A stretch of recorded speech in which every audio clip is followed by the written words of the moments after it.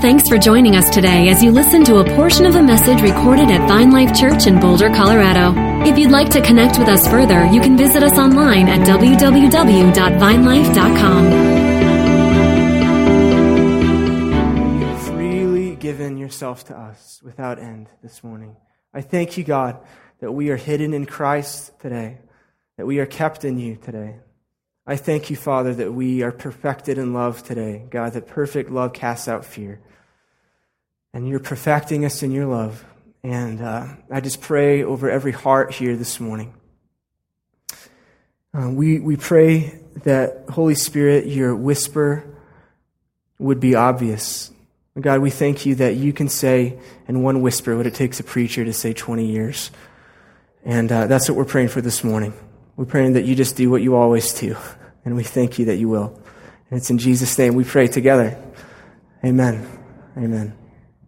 All right, so I'm going to hop in this morning. We're in week 3 of a series that we've been doing around here called The Circle Maker. If you've been around the last couple weeks, we've launched into this emphasis on prayer, and we've been borrowing the language from author Mark Batterson in the book he wrote called The Circle Maker. Now, if you're here for the first time, you haven't been around the last couple weeks, you have no idea what I'm talking about, do not fret. It's okay. You yourself, you can pick up a copy of the book in the bookstore or not. You can just listen to what we have to say. That's totally fine. You can be a part as much or as little as you want to be. But we're trusting that for those of you who are digging in, the Lord is speaking some good things to your heart. Yeah?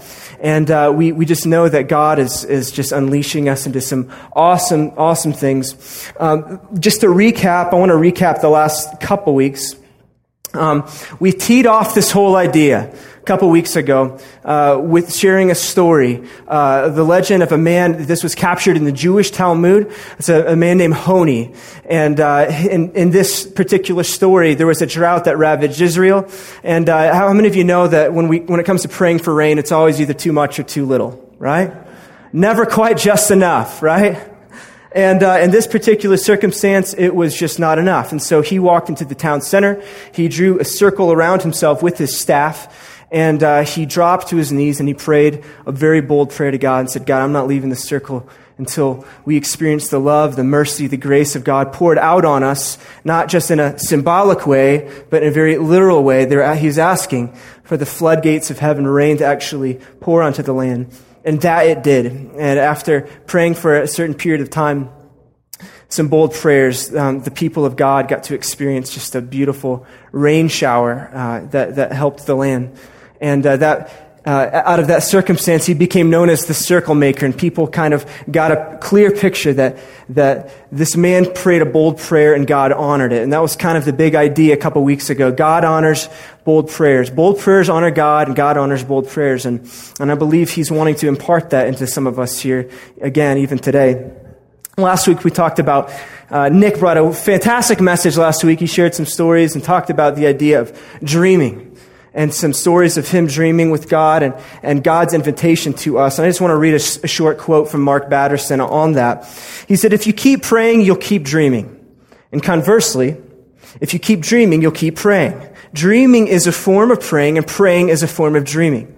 The more you pray, the bigger your dreams will become. And the bigger your dreams become, the more you will have to pray. Somebody say amen. And so there's something that happens when we draw near to God. Our dreams do not become smaller. In fact, they become larger, requiring more need for prayer. And it's just kind of this cycle of how they kind of come hand in hand. Praying keeps us in a place of hope and faith and keeps us looking to what he's doing. Yeah? And so he's releasing some of that. This week, I want to follow it up. I want to take this one step further. I want to talk about an angle of prayer that I just find incredibly interesting because it's very mysterious. And really the big idea today, I want to take a few minutes and talk about the idea of persistent prayer. This whole idea, while there's certain things that we pray for, there's other things that God calls us to pray through. And sometimes we just lob prayers up in the air and just hope they find a traction point somewhere in heaven. But there's certain times There's certain seasons, there's certain things that God lays in our heart where he asks us and he invites us to not just pray for them, to pray through and to hold the ground, to hold a place until either he answers us or he tells us to stop praying. Okay? And so I want to talk about that. And the reason why I think this whole thing is a little mysterious and a little hard to wrap our minds and heads around and get a grasp on is because when we look at Scripture, there's a lot of really important tensions we see in Scripture. While we know that the Bible is authoritative and infallible, I think we can all agree it's not always clear, okay? And here's what I mean. Just one example. When you catch Jesus talking about the kingdom of God and trying to explain the kingdom of God, he uses a lot of different word pictures. And in one passage, he'll say, hey, if you want to inherit the kingdom of God, you must receive it like a child. Okay? And he paints this whole picture of, for the kingdom of God to be made manifest in your life, you want to inherit this, you need to receive it simply and humbly and just with thankfulness, just like a child. But then if you flip the page, the very next page, he'll talk, in Matthew 6 he talks about this, he talks a very a contrasting image of how to receive the kingdom of God. He said, no, the kingdom of God suffers violence and the violent take it by force. And you're thinking, what just happened there, Jesus? I mean, you're talking about receiving it like a child. We flip the page, and then you're talking about taking it violently. Okay, and so help us here because with both illustrations, one is G-rated, one is R-rated. How are we supposed to make sense of this here? And I think the way we have to navigate through certain things like this is there's certain parts of Scripture, they don't contradict each other. They're just different sides of the same coin. They're in contrast with each other because the invitation is to discern the season that you're in and ask the Lord how he wants you to receive the kingdom in that season, right? And so sometimes we receive it like a child, and sometimes we have to really press in and hold a place and press in and hold some ground, right? Are you guys following me? Okay, so prayer is a very interesting thing because there's so many different word pictures that even Jesus uses, all right? So hang with me for a second. If you're reading the Scripture, you'll capture Jesus talking to the Pharisees. And when he's talking to the Pharisees and he's trying to instruct the Pharisees about prayer, here's what you'll catch him saying to the Pharisees. He said to them, hey, listen, when you pray to God, don't do that thing where you go out in front of all the people and you just lift your voice and you just start babbling out and just saying all this nonsense and repeating yourself as if to be heard. Instead, don't you know that God knows your prayers before they even enter your mouth, before they even come out of your lips? He says, instead, lock yourself in a closet, shut the door so nobody can see you, and get before the Father and on your knees and begin to pray like this. And then he goes into what we know as the Lord's Prayer, our Father who art in heaven.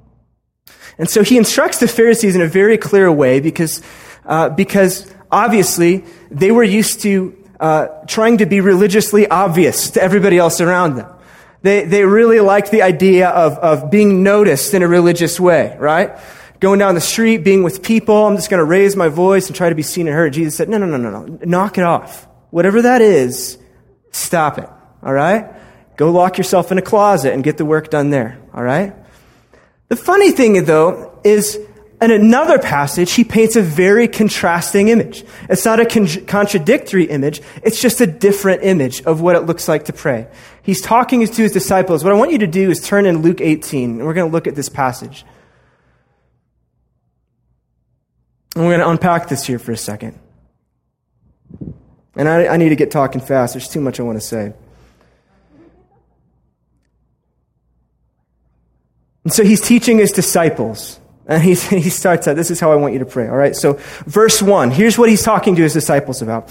And he told them a parable to the effect that they ought always to pray and not lose heart. He said, in a certain city there was a judge who neither feared God nor respected man. And there was a widow in that city who kept coming to him and saying, give me justice against my adversary. For a while he refused, but afterwards he said to himself, though I neither fear God nor respect man, yet because this widow keeps bothering me, I will give her justice so that she will not beat me down with her continual coming. And the Lord said, hear what the unrighteous judge says. And will not God give justice to his elect who cry out to him day and night? Will he delay long over them? I tell you, he will give justice to them speedily. And he ends with this: nevertheless, when the Son of Man comes, will he find faith on earth? And so Jesus goes into another story, and he uses like this reverse psychology thing, and he talks about a picture of an unrighteous judge. He said, hey, listen, there's an unrighteous judge. He doesn't fear God. He doesn't care about people. But there's something about the persistence of this widow that she just keeps coming. It says she's bothering him. She's beating down his door. She's knocking at the door. He said, how much more would a Father in heaven who loves you, not an unrighteous judge, but a loving Father in heaven, be turned towards your prayers, those who call out to him day and night? How much more would he lean into those prayers? And he's painting this picture of his ability to want to hear the prayers of his people, the ones that are persisting after him. He said even an unrighteous judge would give into that. But even my heart, though, the heart of a good and loving God, is moved by the persistent prayers of his people. Now, some of us, again, this leaves us a little conflicted, and here's why. Because a lot of the language we use, and especially even here at Vine Life, we have a very strong value for intimacy with God and resting in God and trusting God and not coming to God begging as orphans, but asking as sons who the kingdom has been given to. Yeah? That is a message that we will preach the day we die here. That is something that is true and something that will continue to go out. But there's something that Jesus is saying here that is not contradictory. It's just a little different angle. He's saying, yes, come to me as sons. But he ends this passage by saying, nevertheless, will the Son of Man come? When the Son of Man comes, will he find faith on earth? In other words, when I come back, am I going to find the type of faith of sons and daughters of God who are knocking on the door of heaven and won't give up until heaven opens up? Will I find that type of faith here on earth? And he paints this startling picture of what it looks like to come to him in persistence. And we get this just from this passage. We start to see this nature of God and this nature of Jesus and what his heart is turned towards.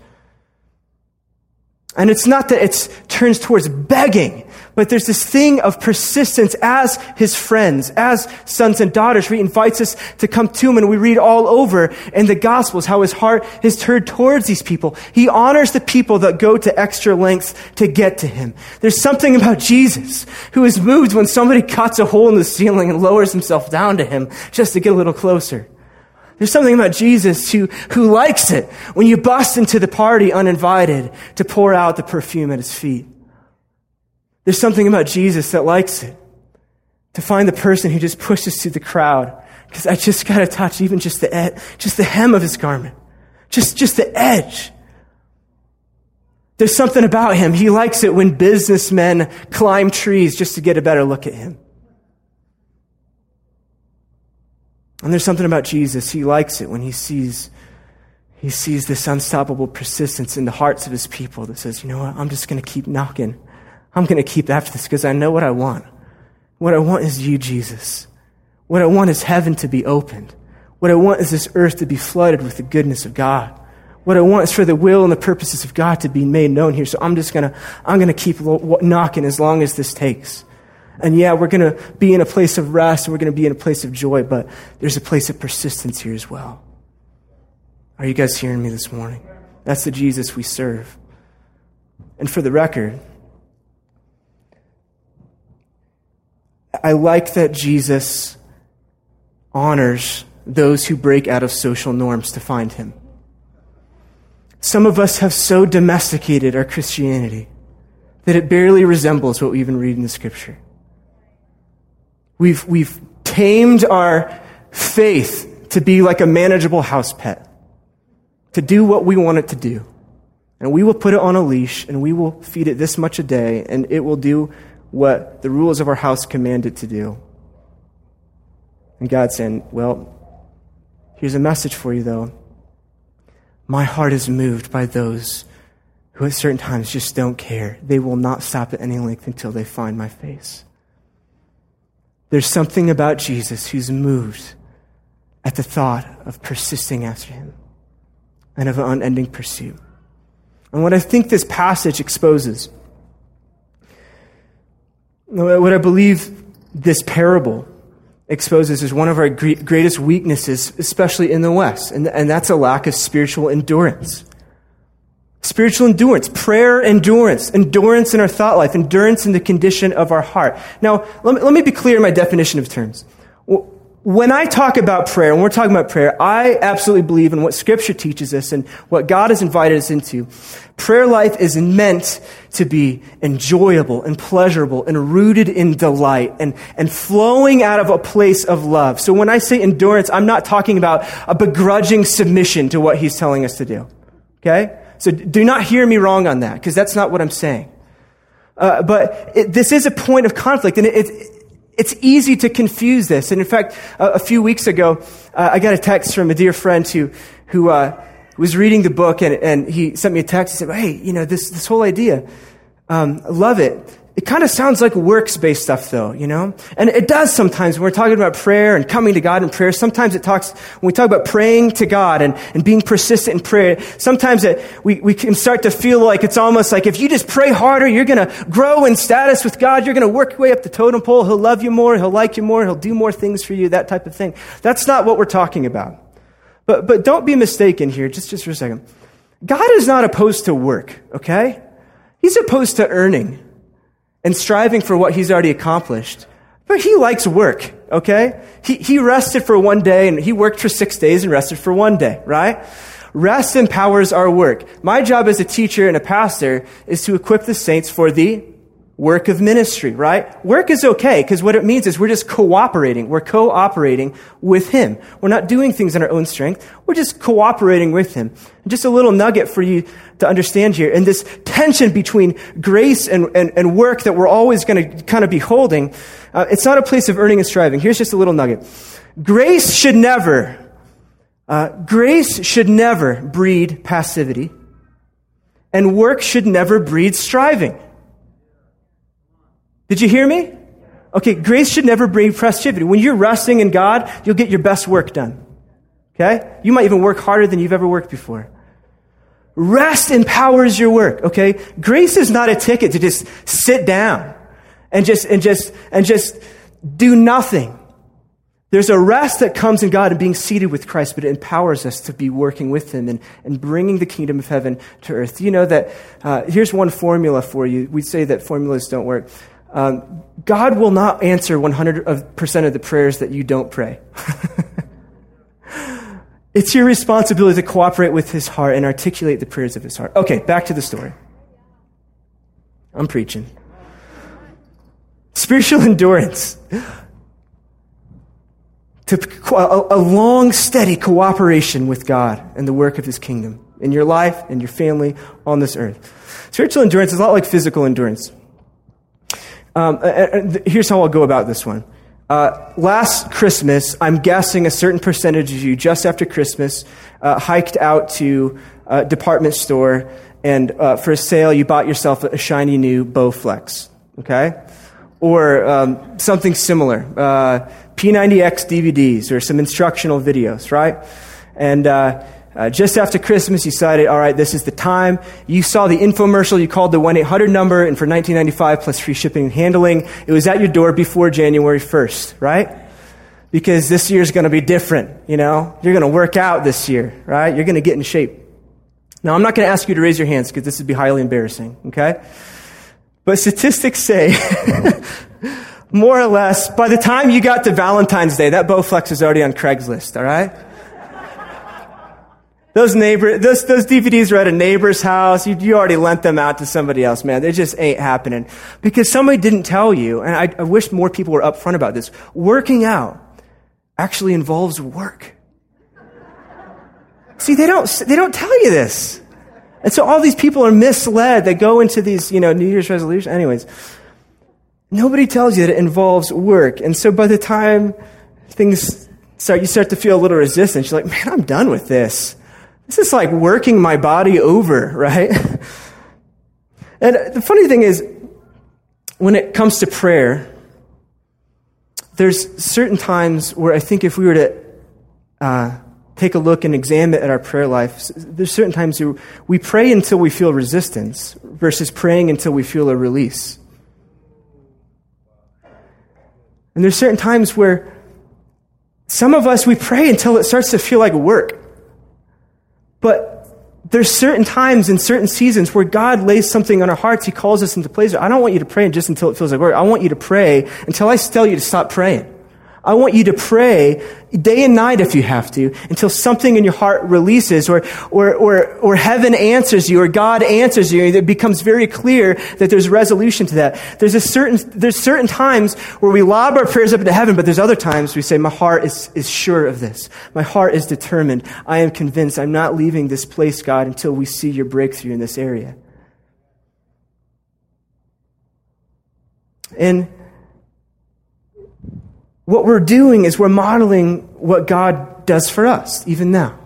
Scripture says in Romans 8, the Holy Spirit, right now, is interceding for you with groans and sounds that the words cannot express. Now, that sounds crazy, but that's what it says. All right, he nonstop. He's circling you. We're talking about all these prayer circles. He's been circling you before you ever knew who he was or what he was doing or what he was up to. He'll be circling you to the end of time because that's how much he loves you. We're just taking our keys from him. Psalm 32 says this: the Lord compasses us. He surrounds us with songs of deliverance.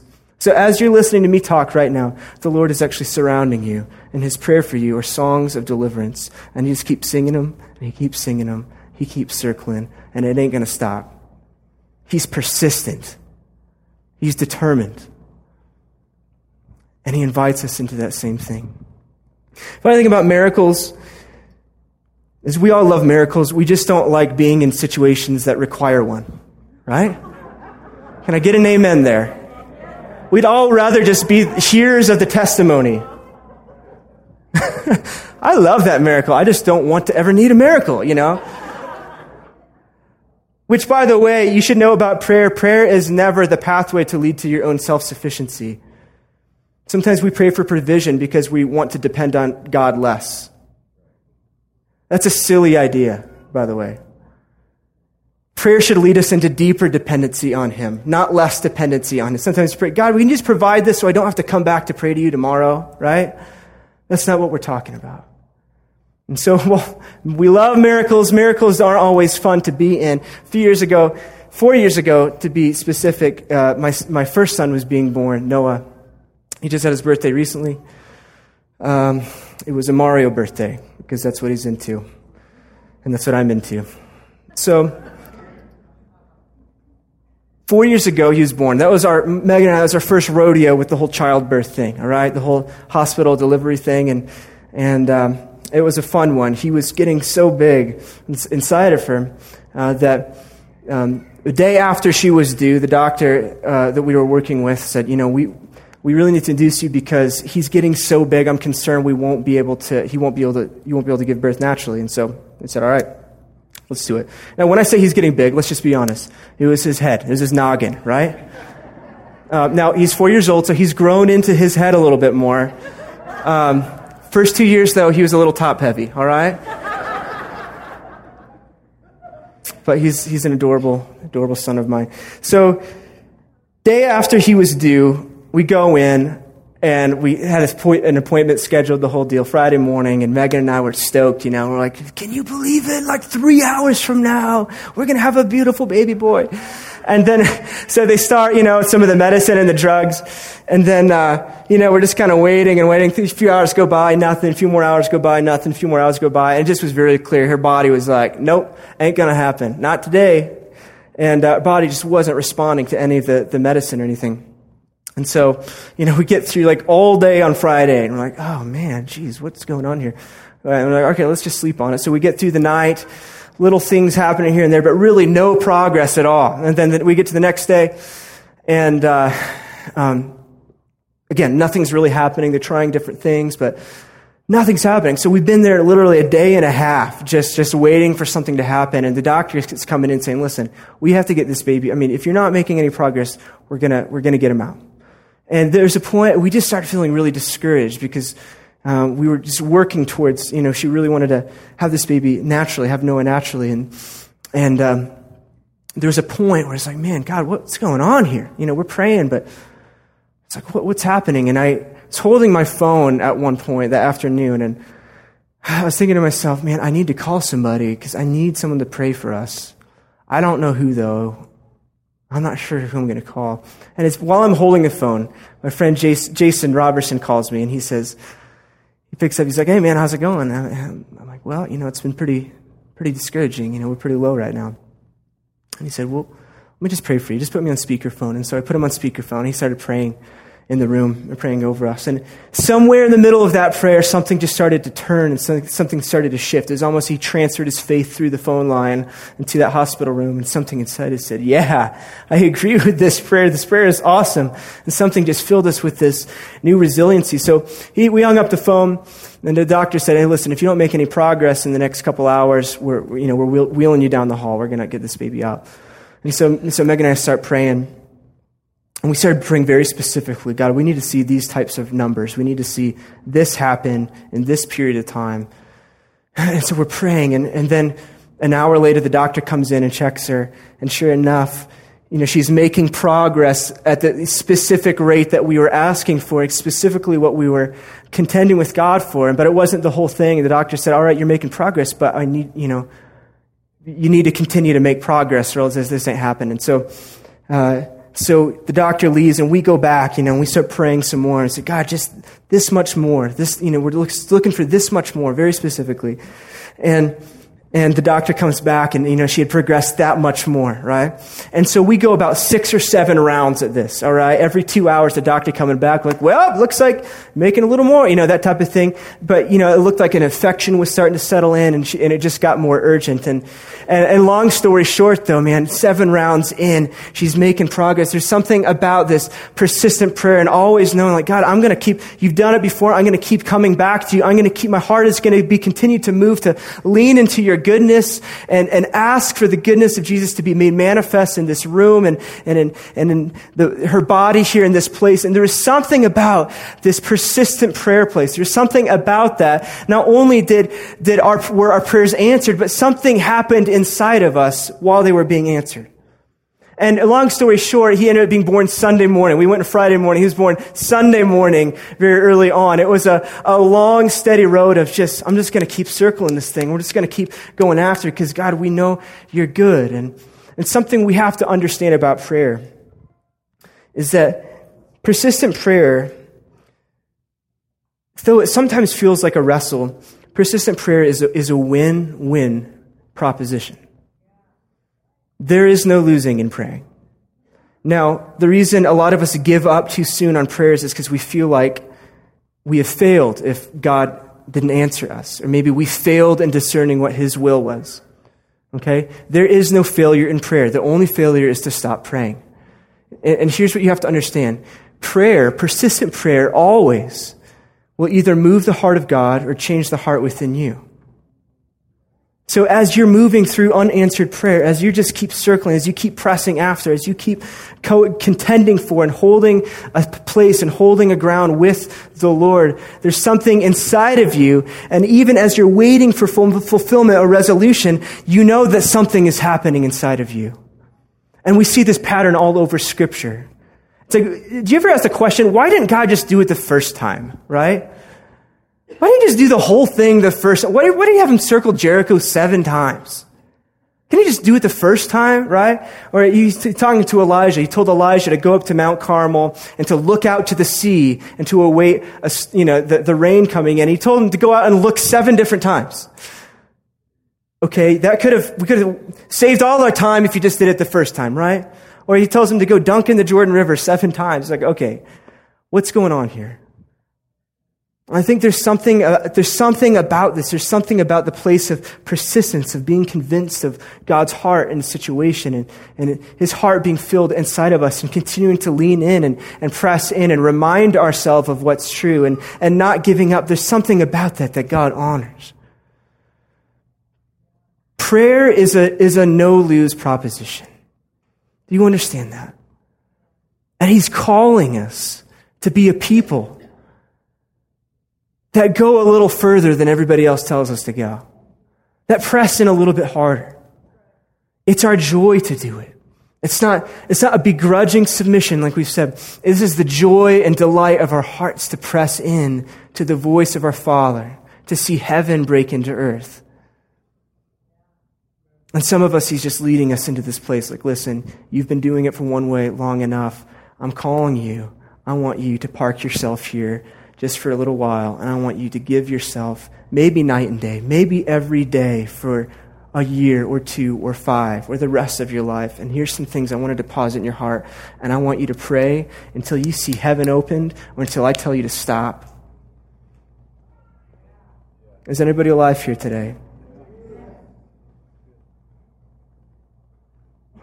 We get to cooperate with him. Now, I got to land the plane here really quick. Here's a couple things. Some of you, when you examine your prayer life, maybe you just see it as a little boring. You just run out of things to say, okay? Listen, don't feel ashamed about that. It's okay. The Lord just wants to give you more bold prayers and bigger dreams. But one thing that's easy to do is he's given us his word already. The scripture is filled with thousands of promises. And one encouragement to you this morning, if you're just looking for the heart of God, open his word. Instead of reading the scripture, pray the scripture. You can pray the promises of God over your life. Pray the scripture. Let it work inside of you. Let it work you over. Just settle in. Let it simmer. And there's something about that that's just so important for us, that we're not reading the Bible like a newspaper. We're praying it out as it's a living book. Anybody on that? Okay, here's another one. This one's important. When it comes to defining and looking at the places God wants us to press in persistently, I just want to encourage you here today. You need to be paying attention to the places in your life where the enemy is attacking you most. My friend Jonathan says it like this. The enemy will attack you in the places where you're born for greatness. If you want to understand the plans of God for your life or for your kids or for the people, what's going on, pay attention to what's being attacked and assaulted, because it turns out that could be the very place that God has intended all along for you to walk in victory and breakthrough, for that to be a message in your heart. Earlier this week, some friends and I gathered in a living room. Some dear friends several weeks back found out that their children had been abused. And so as parents, they're trying to walk through this. And we organized a prayer night earlier this week and got to circle them up in prayer and just pray over their family, pray over their kids. And it's one of those things, if you're a parent in that particular circumstance, man, you're just feeling frustrated, you're feeling discouraged, you're feeling maybe a little fearful about what that's going to mean for your kids' lives or how this is going to play out. And God, we're just asking for healing and restoration and all those things, just this whole load of emotions.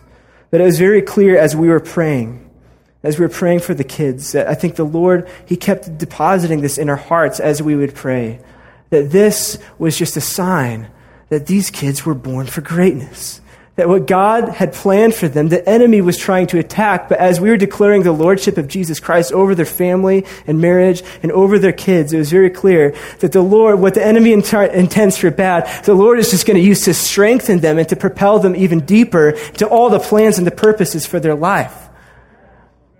And so we were speaking that over them, like, listen, you have to understand this. It was clear in that moment. I think it's clear for some of us. This has been a year where I think for a lot of us, if I pay attention to a lot of the stories I hear, you just got to pay attention to where the enemy has attacked you, because really what he's doing, he's overplaying his hand. He's just overplaying his hand. And you see what he's doing is he's just pointing to the very area that the Lord intends to raise you up in.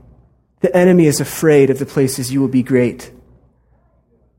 He is afraid of you being strong in the Lord. He is afraid of you breaking through. So do not be discouraged when you face a battle, because it's just a signpost of what's to come.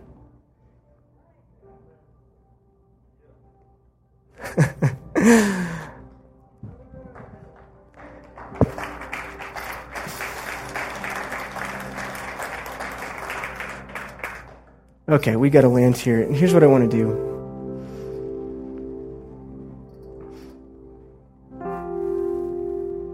On that last point there, I think some of you need to be reminded of that. I want to do this. in the room here today, if some of you are in that position where you are aware of maybe some of the attack in your life from the enemy of our souls, and you know that those are in places where God wants you to experience breakthrough. Those are places where you're called to be great, and you know it. What we want to do is we want to circle you in prayer. We want to lay hands on you, and we're going to call out the greatness inside of you. And we're going to bless every plan of God in your life. And we're just going to pray that no scheme of the enemy can thwart the plans of God for you. Are you guys with me on that? Okay, so if that's you in the room here, I'm just going to, maybe you're new here with us, maybe this isn't what you normally do, that's fine. We're going to ask you just to be bold and just to stand up right where you're at. Just to stand up right where you're at. Some in the back, over here, some down here. Lots of people are there. You know what that tells me? There's a lot of great people in the room here today. So if you're around them, would you just lay a hand on, if you're comfortable with that, lay your hands on their shoulder or their hand or on their back. And what I want you to do is to begin to speak into them and just pray for strength. Thank God for an incredible future and destiny. Thank God for a breakthrough for them. Celebrate with them the plans of greatness for their life. God, I thank you for this room, God. We thank you for every man and woman, mother and father, son and daughter, Lord Jesus, that is pressing into you today, Lord God. The ones who have seen, the ones who can kind of have seen that they have come under assault in the very places, God, where you are raising them up. And today, even now, God, we pray for a spirit of breakthrough to permeate, Lord God. We thank you for persistent prayer, Lord God. We circle them up as their family, their brothers and sisters in Christ, the body of the Christ. And we say, be strong in the name of Jesus. Rise up, lift up your heads. Be strong in the name of Jesus. Break through, be victorious, push through. You were made for greatness. You were made for greatness. You were made for victory. You were made to display the goodness of the kingdom of God here on earth. You are made to be a living representation of Jesus Christ here on this planet in every place your feet treads. And we bless you in the name of Jesus. We're honored by you in the name of Jesus. And we just ask that that spirit of encouragement would rise up, God. Would you bring courage to the spirits of your people, Lord God? We thank you, Lord Jesus. We thank you, Father. As greatness wells up in this place, we get to celebrate every good work that you're doing in this place, Lord God. We partner, Lord, with the force and the gravity of the kingdom of heaven to pull us into victorious futures with you, Jesus. We love you, God. We praise you, Jesus. We thank you, God. And it's in your name we pray together. And all God's people said, amen. Can we just thank Jesus together in this place and praise his mighty name?